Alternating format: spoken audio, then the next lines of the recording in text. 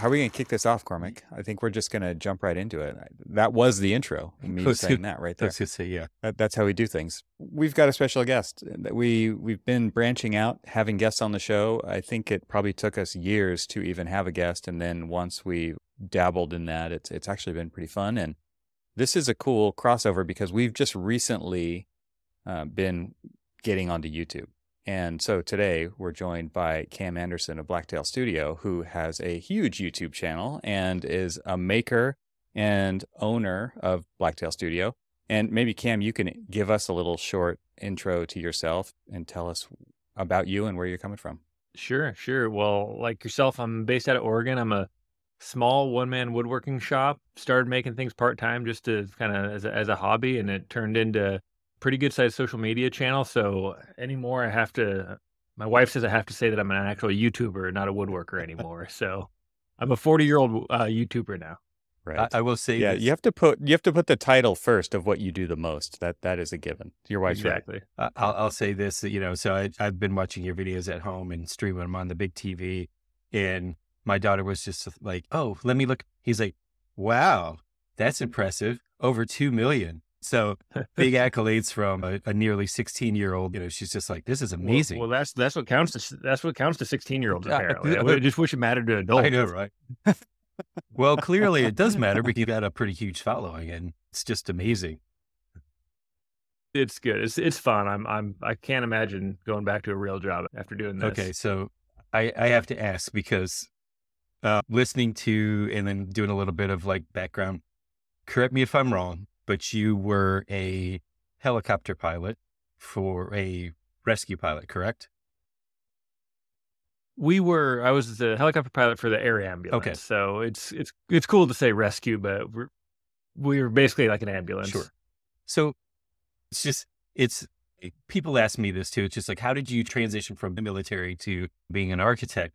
So I'm going to ask you the same questions. Like, how did you transition from being a helicopter pilot to woodworking and saying, yeah, I don't need to do this anymore. I'm going up full-time woodworking. It was kind of because I was a pilot. One of the best things about pilots is they have really good schedules. And so I had 7 days on. I worked 7 12-hour shifts, and then I had 7 days off.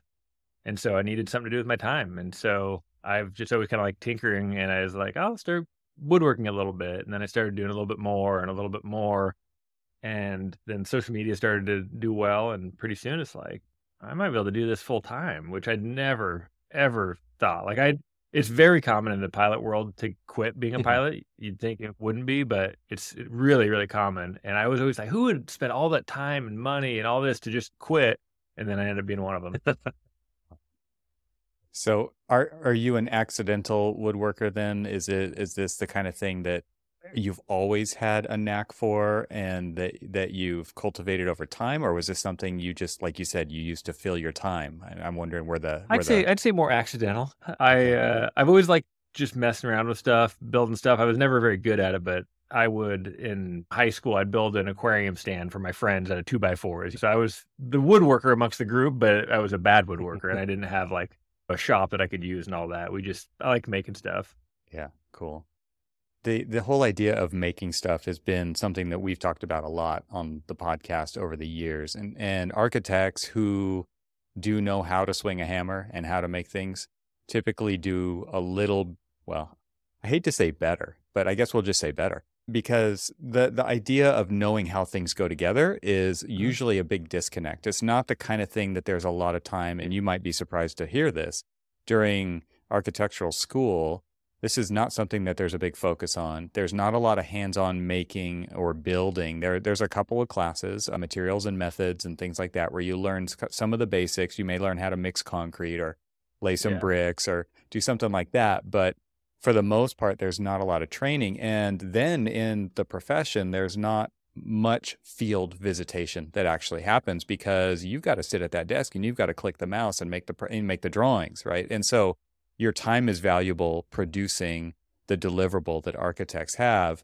And so we talk in terms of making like a lot of remodeling and things that we do on the side in our lives, but also just kind of the value that brings to the practice of architecture. I'm wondering from your standpoint, like, Like, do you get a lot out of making stuff with your hands? I kind of assume the answer is yes, but I'd love to hear your side. I love doing it. Sounds cliche, but if I wasn't being paid, I probably wouldn't be trying to get a video out on my regular Right. schedule. But I'd still be in the shop just building stuff or doing stuff. I'd maybe give it away or do whatever, but it's just what I enjoy doing. So yeah, Mm. I love it. And I have a question for you about that because I definitely see where you're coming from, but I'm curious, have you ever seen occasions where maybe an architect that doesn't know anything about building can get more out of the builders or more out of the project because he doesn't know it's not possible? Where he'll say, I need this, and they'll say, oh, we can't do it. And then somebody has to figure it out, and then they find a way around it. Mm. So I'll jump in and answer a little bit of that. It's a little bit of it's a double-edged sword there, because sometimes people will just assume, okay, this is how I drew it, this is how I want it built, and the builder is like, no, no, no, this isn't how we build it. And if they're not open to listening and not opening to Yeah. understanding, they're going to just continue to keep pushing. This is the way I want this to be. And, it's those architects that'll listen and say, okay, this is how we build it. And then the questions are going to be, okay, well, is it going to change the design? Is my design intent going to be different? They're like, no, we'll still be able to achieve your design intent. This is how we build it. And this is how, if you're starting to detail it, this is how you should do it. And for me, I'm a car kid. Both my father and grandfather retired from General Motors. And so I grew up with a wrench in my hand. And so I was always wanting to understand how to learn how to take cars apart, put them back together and things like that.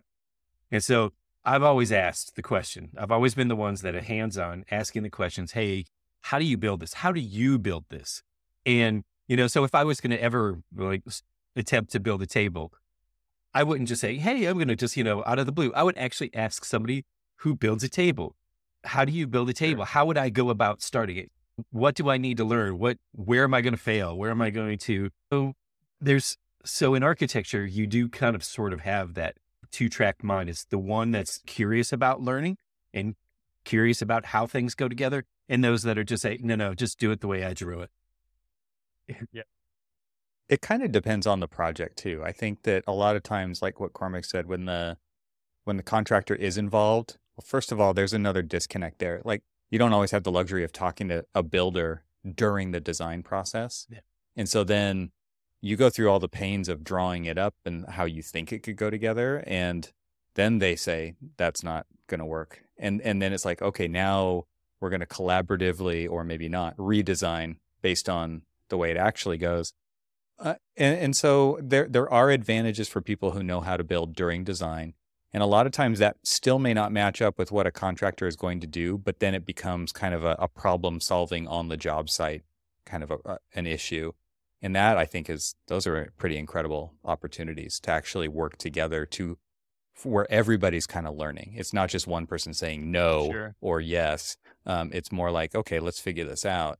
So there are kind of advantages if you know how some things go together, but also I think those fundamentals then translate into pushing design and pushing materials into maybe a new realm. Right.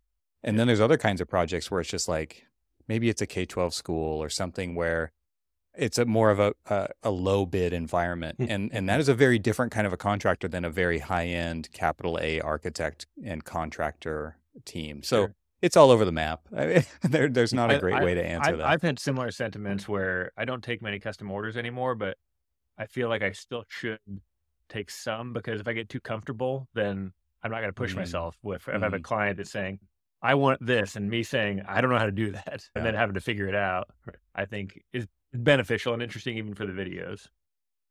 Well, what's interesting so you started in what, 2016? Yep. Okay. And so I'm just assuming that a lot of that was that kind of like trial and error phase. It's just like a lot of times you probably like went through a whole lot of money in tools and materials and failures. It's all I did. I'm a little less like you, that you describe how you'll go research and do all this stuff. I'm the guy that I don't like reading instructions, and it's not because someone said it's some toxic masculinity thing, and I was like, no, I'm just lazy. I just am trying to get it as quick as I can. And so I just jumped in trying to do it and failing a lot, and then got a little bit better each time. I actually wrote that down. I said, you don't, I noticed that by watching your videos that you just jump in, you don't overthink it, you don't research it. Like I was just thinking about like my wife, she likes to spend 6 weeks ahead of time, like figuring it out so that she does it right the very first Mine time. too. And she's I'm very experimental in a similar way to you, maybe not to the extreme that you are, but it's like that those are, I think what's interesting is like you get those happy accidents, to quote like Bob Ross when he's doing the painting on PBS. It's like sometimes you can't plan for that stuff and something unexpected and cool comes out of that, or unexpected, maybe cool. They don't always go together. Right. But it is I kind have of an the interesting scenario to go through. I have the luxury of not building bridges and buildings that can collapse on Right. people. If my table falls over, I'll probably be okay. Right. So you guys can't quite wing it as much as me, I assume. No, not really. No. It's, I mean, although, what's interesting, the design process in a lot of cases will take, and I'm not sure if it's the same with you, but we see things out there and, we want to maybe mimic it, but we want to maybe expand on it or do something a little bit differently. So it's just like, okay, I see that and I want to do something a little bit different, and don't ask anybody. Don't see if we can try it. We just try it, trial and error. If it works, somebody's going to tell us that, yeah, hey, that works, or somebody's going to say, oh, that doesn't work. And sometimes it costs a little bit of extra money. I was on a podcast this morning with a friend of mine, and one of the things that we talked about, and then Cormac and I, we just talked about this too last week when we were in San Francisco, but the idea of, and I think this fits really closely with what you do, is like you're experimenting on the fly, on camera, like in the open, and it's a prototype. Like the project that the thing you're making, you don't know how it's going to turn out 100%. Like you've got some ideas in your head. You don't have it all figured out ahead of time, like we just talked about. And Cormac and I were just talking about this too, because we got to visit an R&D facility in San Francisco where they're prototyping really high-tech stuff. And the idea there that we conveyed back to them was like, you know what? Architecture is too. Yeah. Every building is a prototype, and because it's like a one-off, it's based on some hypothesis. It's like there's these ideas, the functionality, the aesthetics, like all of these things play into it, but you don't really know if it's going to perform exactly as you envisioned it during that design process. And so there's some similarity there, and the scale of the projects is obviously different.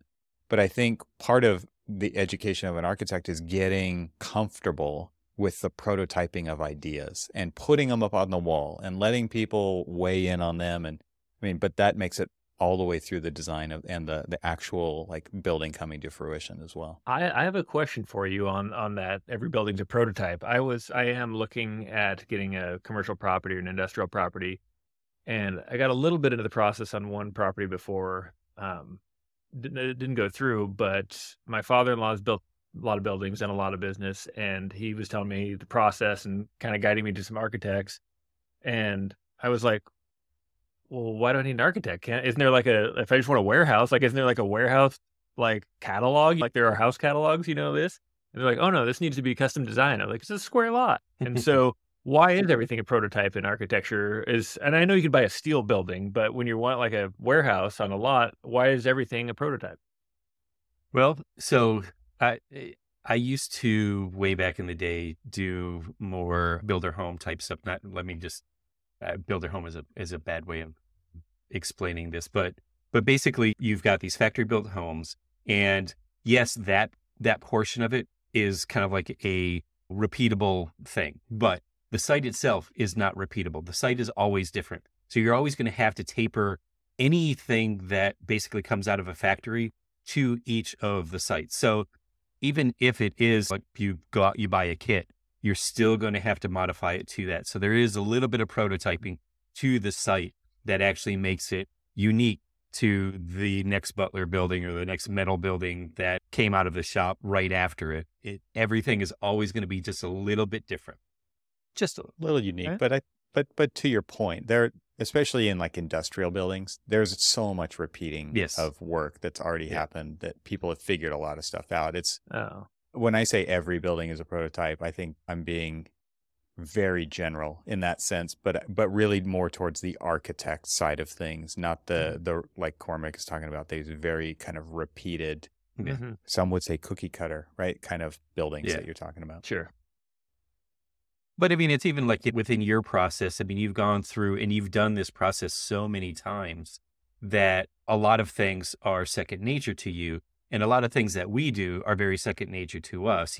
We'll go to our kit of parts. We'll look at the type of windows, the type of doors, the type of wall construction, and all of that other stuff.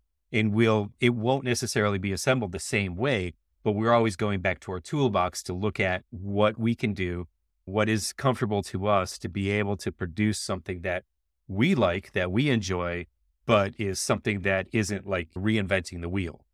Yeah. I'll just add on just to put another layer onto this. Building codes change, energy codes change.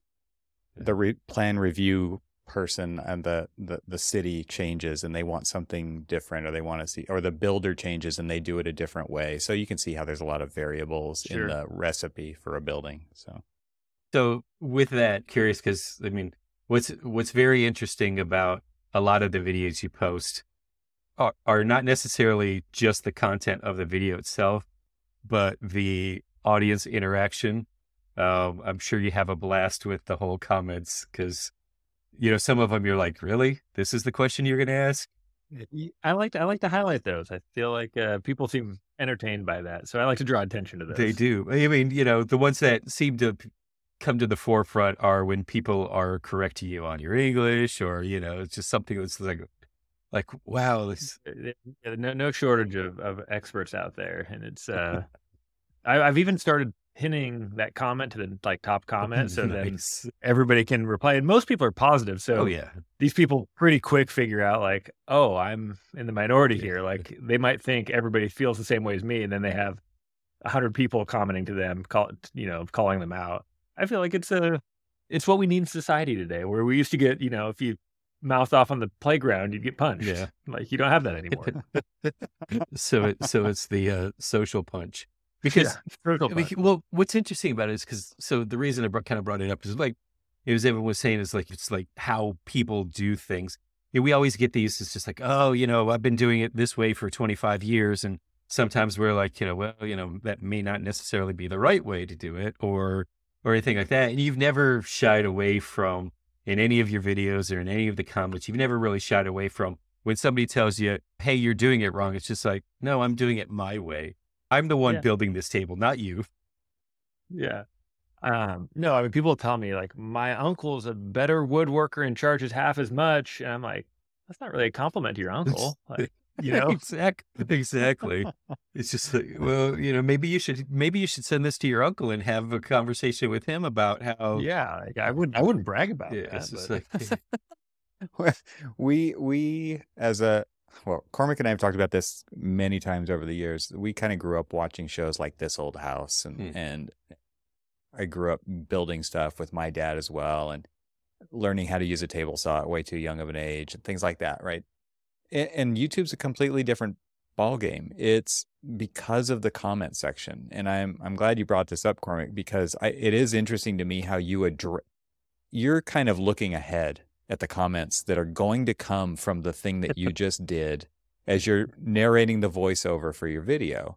And it's interesting to me to watch that play out, because I mean, that's something that like Norm never had to deal with on This Old House, right? He never had to worry about the comments that would come out. People, of course, would be in the armchair quarterback in their own living room without the internet.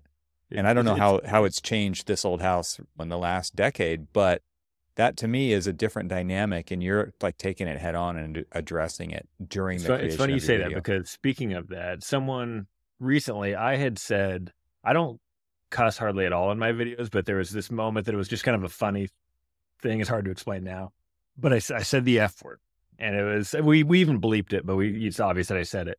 And someone commented, said, Norm would never use language like that. And so I replied, and Tim Allen trafficked coke. I'm somewhere in the middle. Right. So I was like, nice. I mean, it's interesting how you don't take it too seriously, because I think one thing that, again, like bringing this back to architecture, like the thing that we learn going through school, when you're you're putting some pretty wild ideas up on the wall. And that's a vulnerable state to be in as the designer, to like put your very fragile baby ideas up on the wall and have somebody Sure. walk by and like literally rip them down. And so you develop kind of a thick skin. But then throughout practice, I think that that skin once again gets thinner and thinner and thinner, depending on the job and the role you play.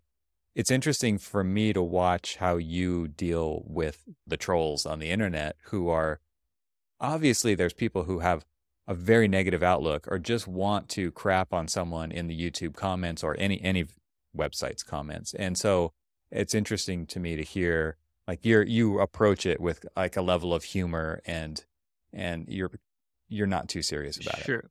I mean, those ones, I feel like they're easy not to let get to you because they're just so obviously someone's looking to upset someone, and Mm-hmm.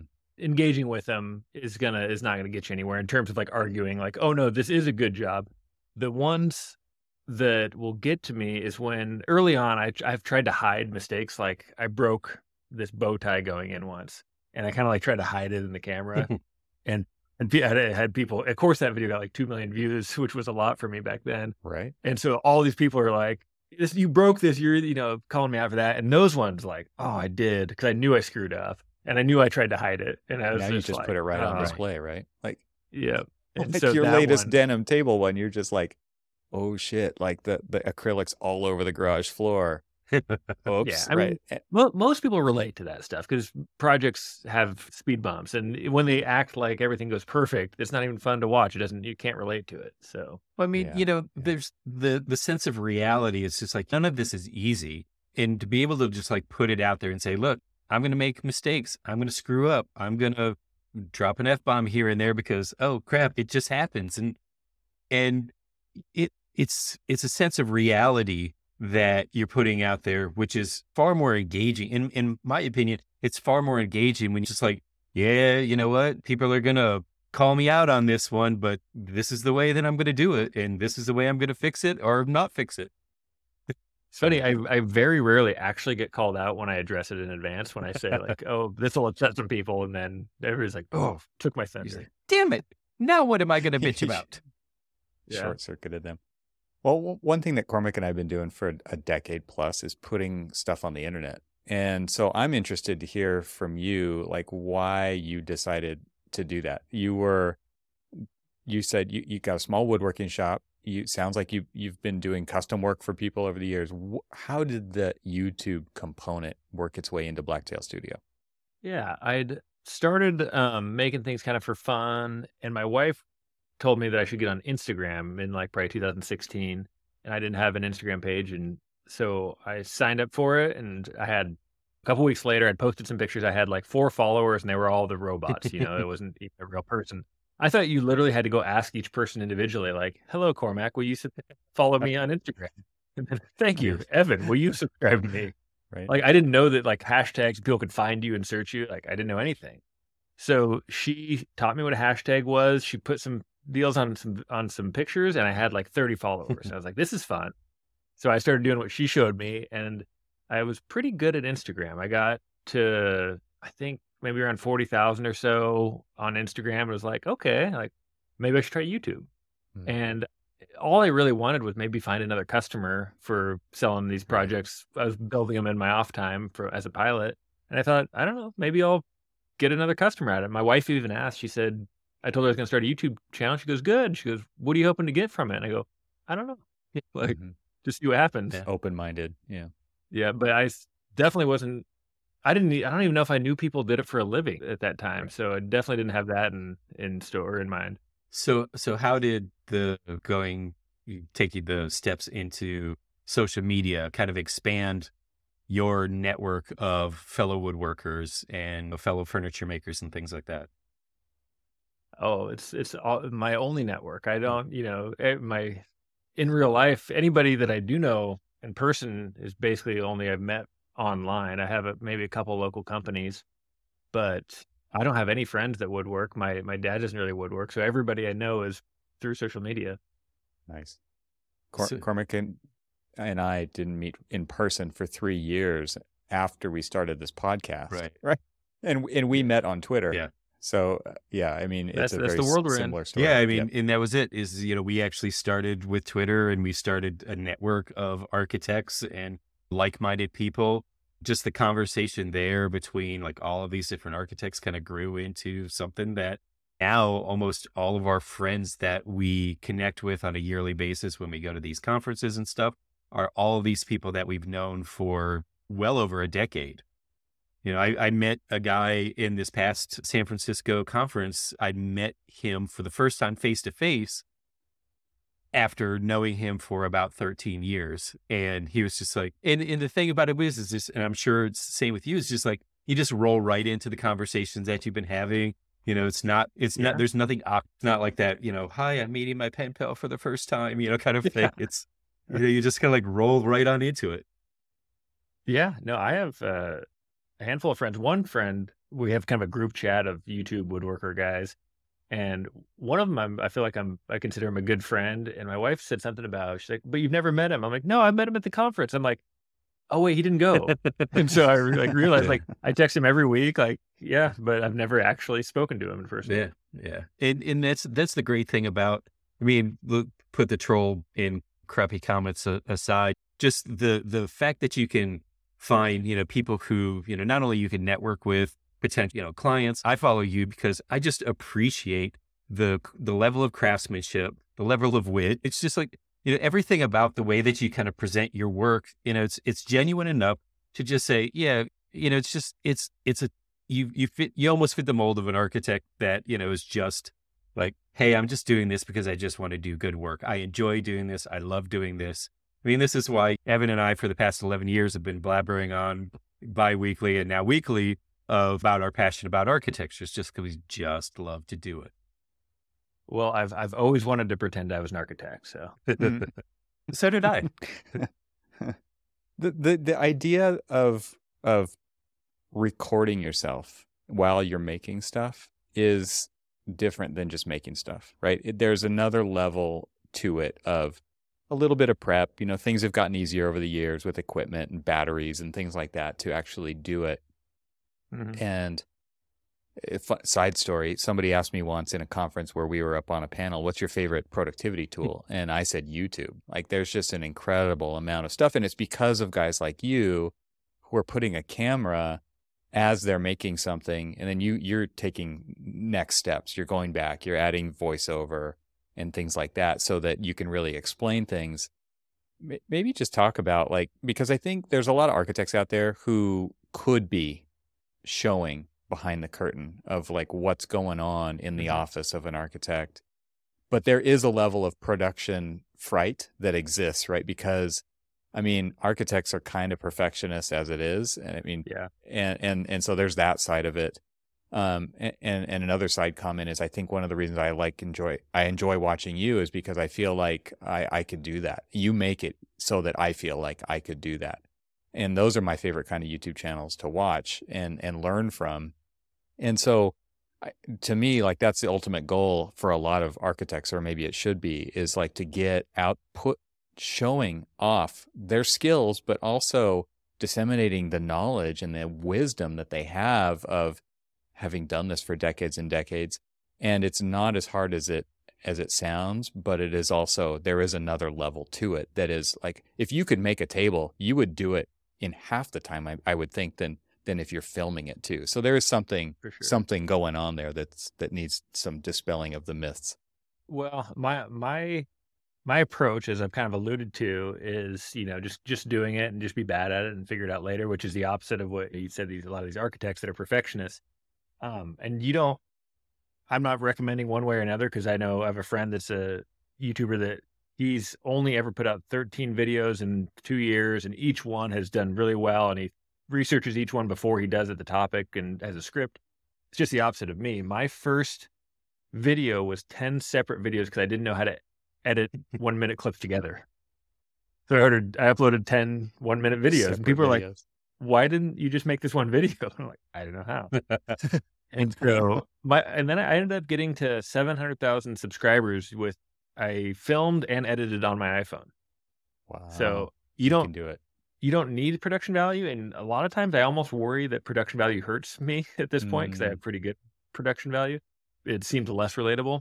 Mm-hmm. So I don't think it takes a lot anymore. And the voiceover is just makes it easier for me to not have to be on camera explaining everything because I Right. can get long-winded and I just make things way too long. Yeah, one of my favorite YouTubers besides you, Cam, is Casey Neistat. Casey has a rule.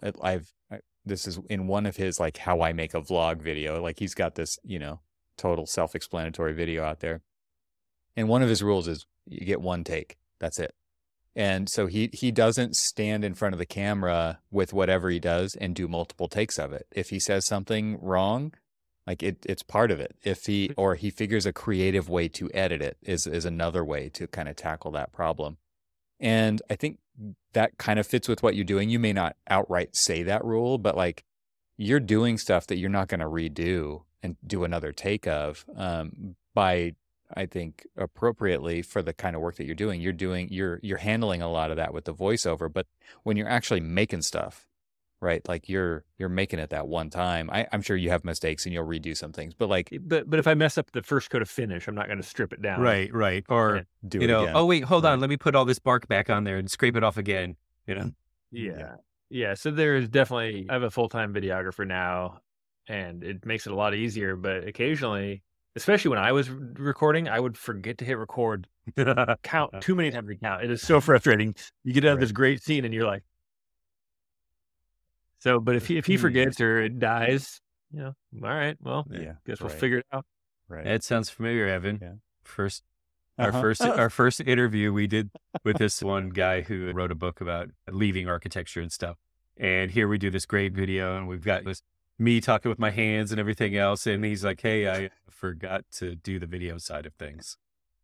Yeah. Like, yeah, Yep. it happens. Nice. All right. So happens. let me ask you this because I wanted it. So you've got Scott, your new videographer, right? And he's now kind of like part of the videos where he's helping you color match things. How did you as a colorblind person color match and grain match and all of that other stuff before you had Scott helping you out when you were doing it yourself? I mean, Either poorly or accidentally or with my wife. okay. My wife's very good with colors. So she definitely has come in and helped with, is this going to work with this?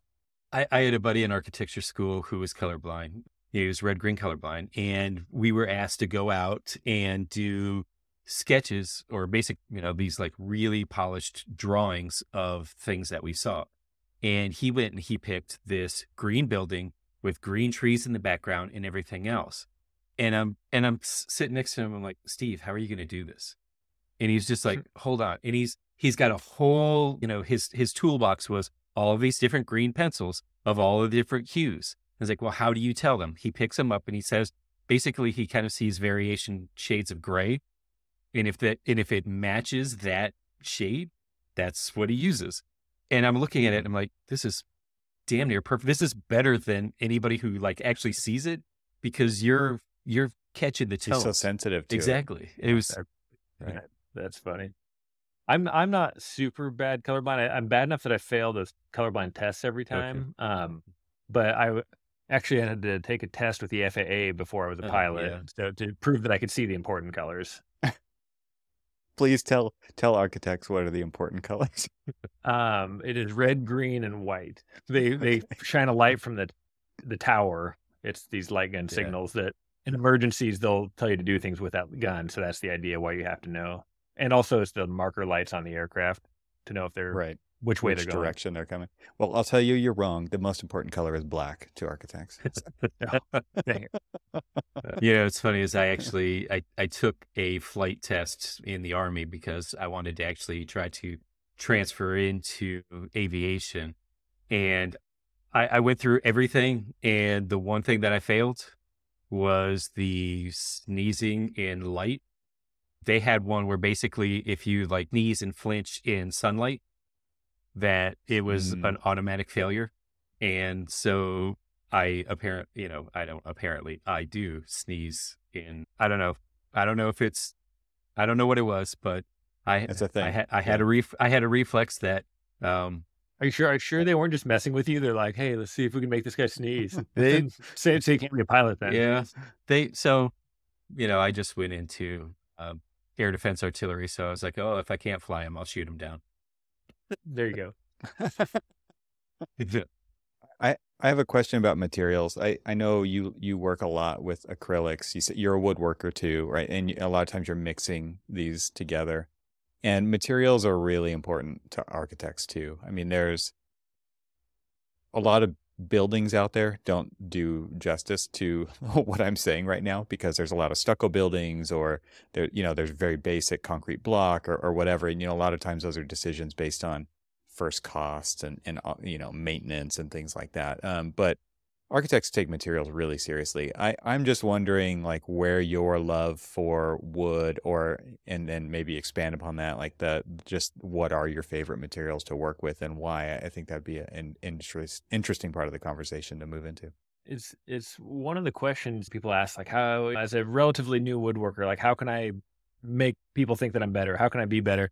And I still feel like I'm a fraud a lot of the times, because I just buy the really, really nice wood. I'm pretty good at shopping wood, which isn't anything to brag about. But walnut in particular, the West Coast walnut, it's a lot different than the East Coast stuff. We just get the prettiest wood out here. And I live within a few miles of one of the biggest walnut suppliers in the world. And I have some other places I can go to as well. So just using the best materials, which I'm sure you guys can relate to, puts you that leg above everybody else, even if they're better craftsmen. If you have some plain, straight, brown walnut, it's not going to be nearly as impressive as some of the stuff that I have to work with. Yeah, So it's interesting, right? to When your you're, question, the walnut, as far as woods, and I do like using the epoxy on some of those kind of funkier broken pieces, because you can use this kind of otherwise slab that would have had to get chopped up into little bits and just still maintain the kind of natural look of it. yeah. I've worked with walnut a few times, and it's just incredible the sharpness that you can get on a cut with a good blade.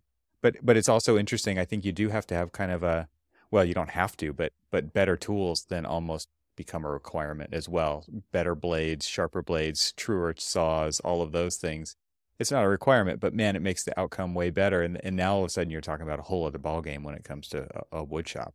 Yeah, it's true. There's a handful of tools, especially. I always tell people, if you're spending money a little bit at a time, to work backwards from when the piece is finished early on, because if you're rough cutting it, you can use a chainsaw basically, because you're going to be trimming it down later in the process. But when you're doing your finish sanding, that's the last thing that's going to touch it before your finish goes on.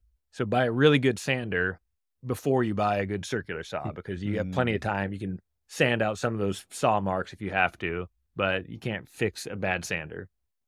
Yeah. So speaking of tools, so when you started this from going from a hobbyist to this being your day job, did you ever really factor like, oh my gosh, this is like the cost of all of these tools are amazing? Because I mean, I try to convince my wife, it's like, hey, she's like, do you think that you could build that? I'm like, yeah, but it's not going to be cheap, because not only do I have to buy the material, but I have to buy all of I don't have any of the tools. Ask me to fix a car, I've got all of those tools. But ask me to start woodworking, I have hand sanders and things like that. My transition was kind of a blurred line from, I didn't have a firm.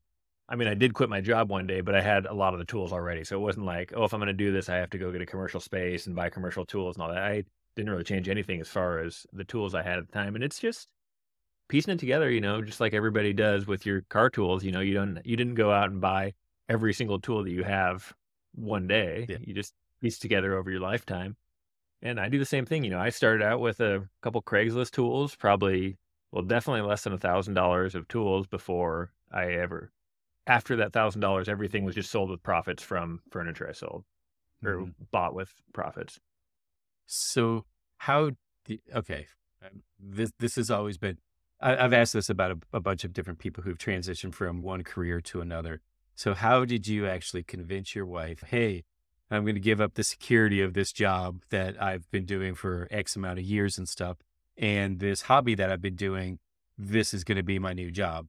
How did that conversation go over? Publicly, I say, oh, my wife is amazing and supported my decision, and that was that. Privately, it was more conversations than that. It took a lot of guts for me to, one, admit to myself that I want to quit my job, Mhm. let Mm, alone tell her that. And she's she runs her family's business and she has a lot of pressure on her. So I think she always liked, okay, if everything else fails, we'll be fine. Like, you have a job that can support us. Right. And so when I really decided I wanted to do it, it was a couple hard conversations, and mm. it wasn't a decision we took lightly. And eventually she's like, yeah, let's do it. And then that was March of 2020. If you remember March of Hmm. 2020 at I all, do. Just a little bit. everybody does. Yeah. We try Things not got to. really interesting then. And it was like, oh crap. Like, I'm actually kind of glad I did it then, because I don't know that she would have let me if I waited another month or two, Mm, because her business went from, like, they didn't know if they were going to be out of business. Her dad started this 30 years ago, and all wow. of a sudden it was like, we don't know if we're going to have to close the doors. They had a month or something with 30 some locations Oh, and wow. overhead and no sales. And then they rebounded and have done incredibly well. But I really feel for her in that time, because she was under a lot of stress. Yeah. The whole like every news report in these uncertain times, like you were really feeling that. I mean I'm sure that was a big Yeah, and time of I will uncertainty. say, when I decided to quit, I was making just about as much selling furniture as I was at my job. Mhm. And granted, I wouldn't have my job now, so it's not exactly the same when you quit. But I figured with a little bit of YouTube, which wasn't huge at the time, but supplementing it, I felt like I could still be as good as my full-time job, which turns out that YouTube and COVID paired very nicely together, Yeah. They because did. Right. everybody was home watching the internet. Right. Right. So how, when you were making that transition, because this is something that everybody goes through. It's like, because a lot of times people, especially in like architecture, a lot of times people work for larger firms and they always want to be their own boss. They want to go out on their own and do their own thing, but there's always this hesitation. They love the safety net of the job, the big firms, or just working Mhm. for someone else. Hey, you're going to go out and get those jobs, and now, if I go out on my own, I have to do business development. I have to go find the clients. I have to go do all this stuff. I mean, how many times did you question yourself? Hey, I can always go back and do this. And If I'm being honest, not once. good, Mm, good. It was, that first year, like I said, I think due to COVID, everybody on YouTube did really Mhm. well. It's just everybody was more eyeballs were on it, and I haven't really taken my foot off the gas since then. And I never considered going back to flying from when I stopped. YouTube was not a job when we were growing up, right? I think we're all old enough here. Like, and I think what's interesting, I've got kids, and I think about careers that exist, and I think about careers that don't even exist yet that they Yeah. could potentially be doing. Mhm. And so I'm just wondering, from your perspective, jumping into, like, we're architects.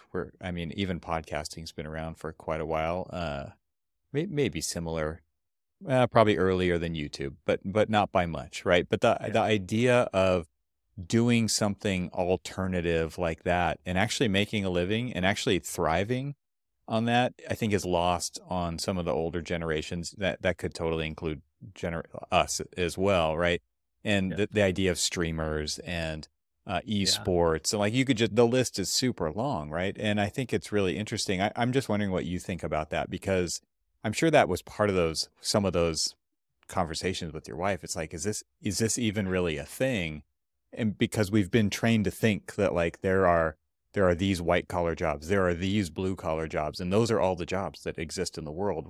And this is outside of that. I personally look at it like professional sports, whereas we all grew up decided, wanting to be a professional athlete, Mm. and pretty soon that becomes evident whether it's a reality or not. Mm-hmm, And mm-hmm. it's a little more muddled of a line with YouTube or things like that. But if it's a job, it'll become evident. If you're not being subsidized by your parents or whoever, your significant other, you don't get to just say, I'm going to be a YouTuber and not make any money. Right. If you want to do it, just like an athlete, they have to be able to make a living at it. So Prove it. I think Right. whether it's streaming or whatever that next job is great. But, just like a job, you have to worry about your job security. Is this something that's probably going to be around in 10 years, or how are you positioning yourself to be okay when it's not, popular in 10 years. Yeah. My youngest just the other day said, I don't Google for stuff. I go on YouTube and I search there, right? And so there's definitely like a wave that you're riding at YouTube, and it's not going to be here forever, right? I mean, it's just natural with all of these big companies. Who knows when, but I'm definitely positioning myself so I should hopefully be okay if it's not, but I actually think YouTube will be here forever. Well, not forever, but I think YouTube is here to stay in terms of, I think it's just getting started. Whereas how many years ago did nobody watch YouTube on their TV? Right. And how many more years until everybody does? Because still it's not super common for someone to sit down and watch one of my videos on their TV. But I think in 10 years it will be, whereas more and more people getting, more common using it in, a more frequent manner. why do you think we're there, Kim? Yeah. What's that? Why do you think we're there? Yeah. No, we're definitely moving in that direction. But I think architecture is another visual medium, like the kind of thing that you're showing on your channel all the time. This is something that's been lacking from the architectural podcasting space for sure. And so that's one of the big reasons for us to go in that direction. Well, Evan. Yeah, and people fill those niches when they're there, the gaps when they're there. Yeah. I mean, Evan, you said it in that one conference we were at when somebody said, what is your favorite tool? And you said YouTube.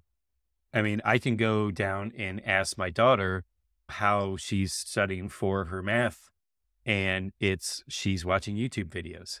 She's like, the teacher's not explaining it the way that I understand it. So she goes out and she scours YouTube, finds videos that helps her understand the math courses that she's doing. And so that's the next round of people who are going to, it's like, hey, if my daughter wants to start building tables, guess where she's going to probably end up. And I'm in the back of my head, I've been excited for that generation that grew up on YouTube to get mature enough or old enough that they want to watch some woodworking videos, because I can just barely get down to the 25-year-olds maybe, but I feel like when that next wave grows up, it could be potential new viewers for me, more so than there currently is. Well, I will say this, that apparently there's something shared between my Instagram and my daughter's Instagram and my YouTube and hers, that apparently she's like, hey, my Instagram has been flooded with a lot of woodworking videos. I'm like, oh, really? Well, enjoy them. They're listening. They're just listening. Perfect. So, how do you pick which project you're going to do next, or which direction you're going to go next? Do you weigh kind of like you were just talking about, like the metrics, the algorithm, like the demographics of the audience? Is it purely you're scratching your own itch? Like, where's that coming from? I try more so lately. In the past, it was just building customers' projects and filming it. I've kind of stopped doing that. Not that I will never start again, but I just try to make something interesting. The denim table, I think you mentioned you saw it. Yeah. Mm-hmm. That was just something I was like, I think this would be cool. Like, I'd never seen anybody try this before, and I think it'll be really interesting. But if you try to follow I hate the term algorithm because that's what everybody uses as a crutch. But if you try to chase the algorithm or chase the demographics, it's obvious and it won't work. You'll be late. Well, then you're working for something else, right? You're not working for yourself as much. Well, I mean, I work hard at things I don't necessarily want to do because it's part about making better content. But no, I just try to make something interesting. And if it's interesting to me, I hope it'll be interesting to other people. My next project my first project was zero wood in it.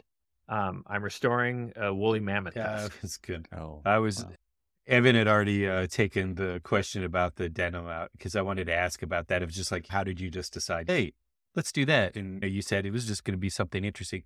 And I will say that it definitely turned out beautifully elegant.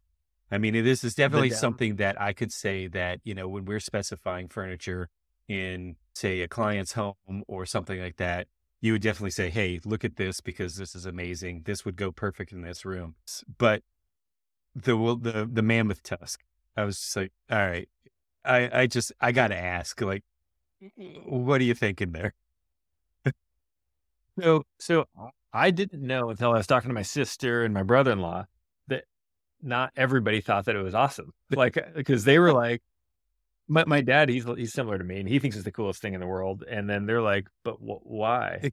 And I was like, what do you mean why? And they're like, and I ended up showing them like a finished one, and they're like, oh, that's cool. So I'm hoping that I'm not way out of bounds here, Mhm. but it just comes out of the ground in this kind of gray, ugly, Right. flaky piece.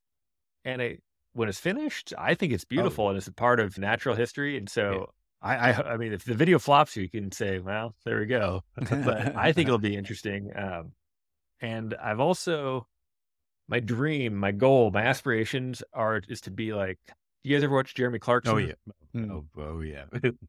That guy can review a Ford Fiesta or a McLaren, and it's just as Oh, interesting yeah. because he's Yeah. just that great of a personality. Exactly. And I'm definitely not there yet, but I'm always like, if I can just get to the point where I can keep any content entertaining, Mhm. and so that's whether it's a mammoth husk or an original denim table or a walnut table, I'm trying to be able to keep people engaged enough Right. to like whatever I'm doing.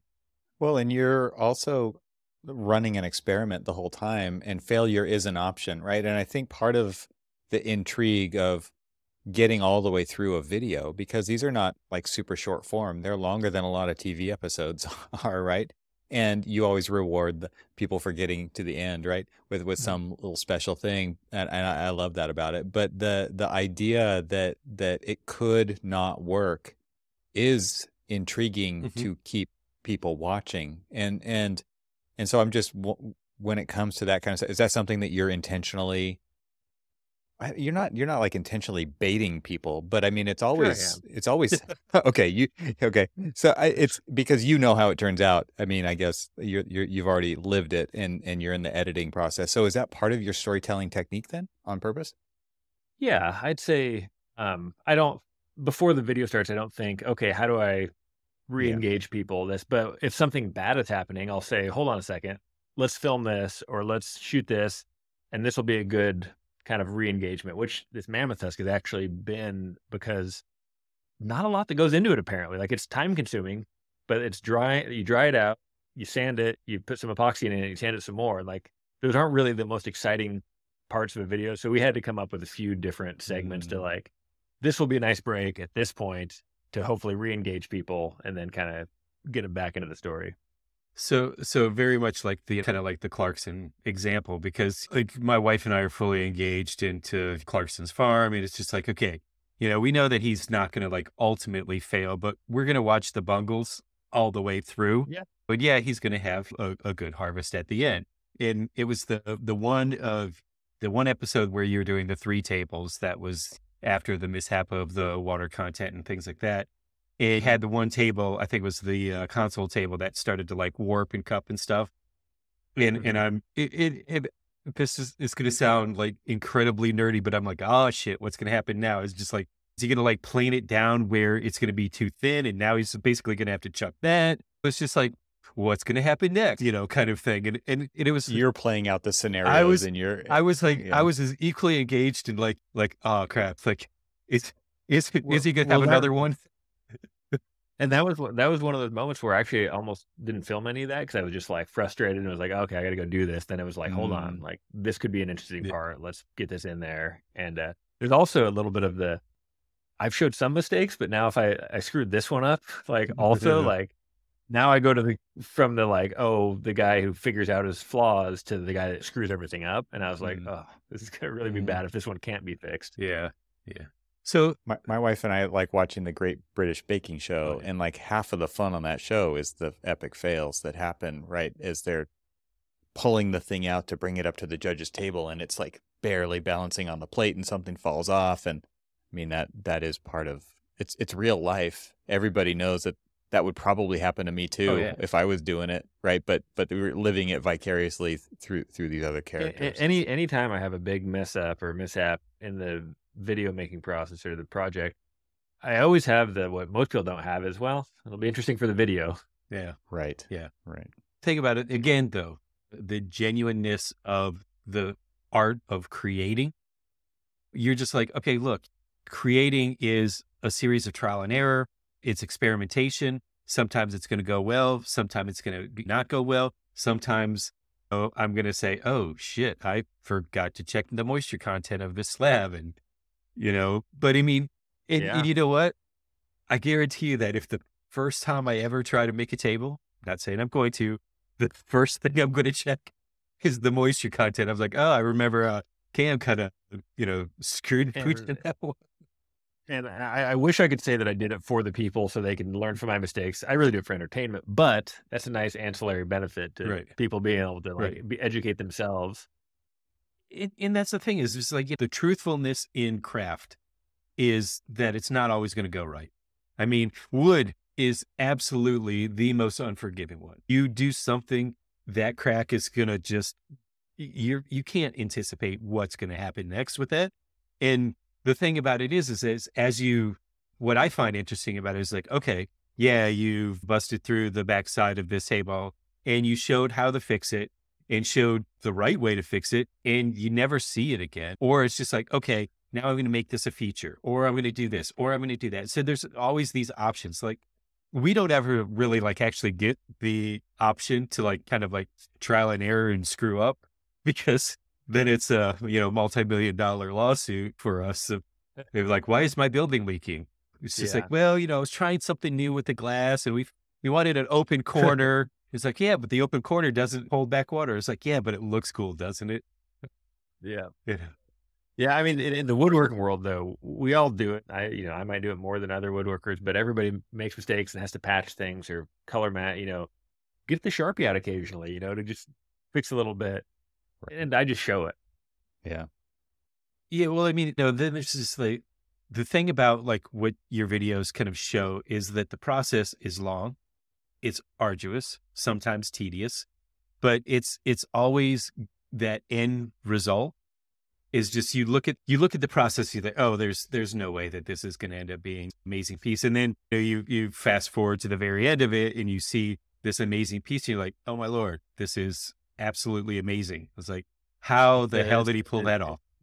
It's the Bob Ross effect. That's what we always, you grew up watching the it. You're like, happy why accident. would he ruin it? He just put a streak right down the middle of it. And you're like, oh, it's beautiful. Oh, that's exactly. It's like, oh, that's what he was doing. Because I'm gonna just throw this out there that never really been a big fan of like people who start doing the flame treatment of wood, but I want to see like the natural grain and all of this other stuff.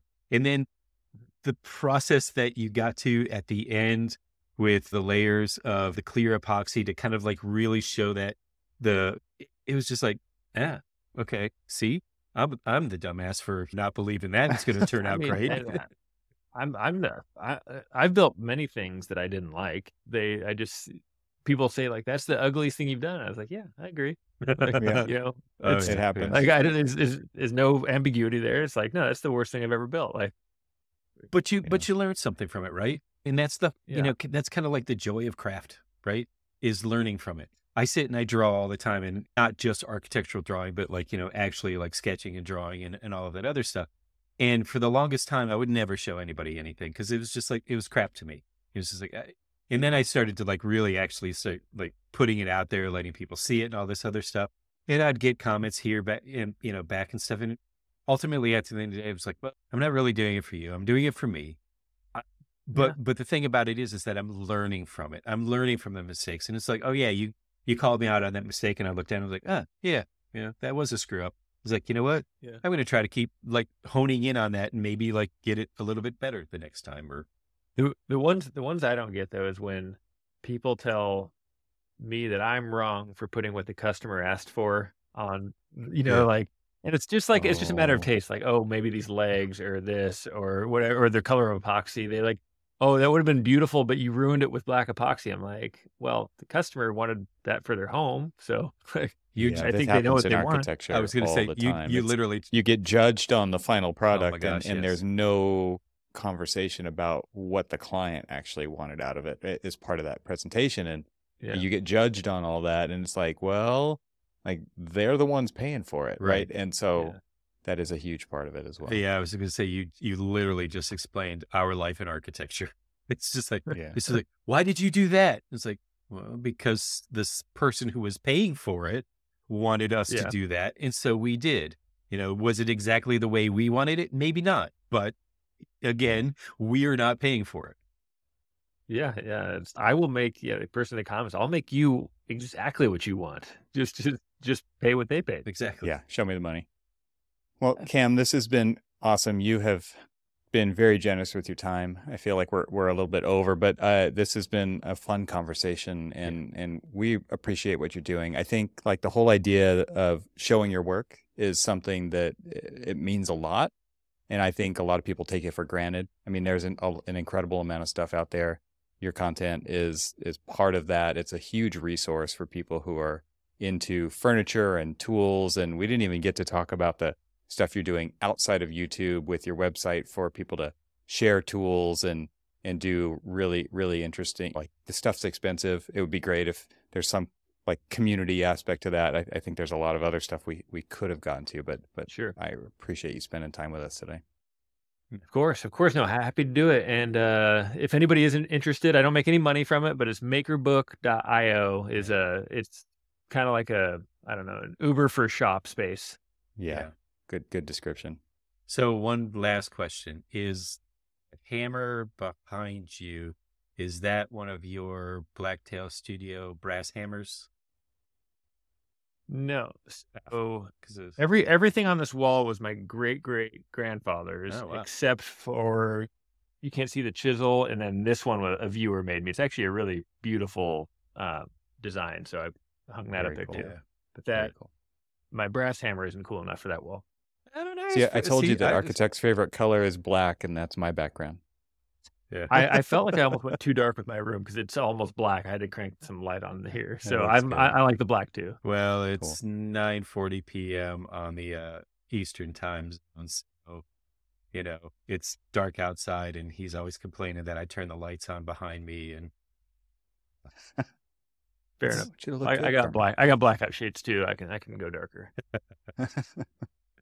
All right. Well, thanks again, man. Yeah. This has been a really fun conversation to have, and we appreciate you making it happen. abs- Yeah, Evan Cormack, anytime. yeah, absolute pleasure. Thanks.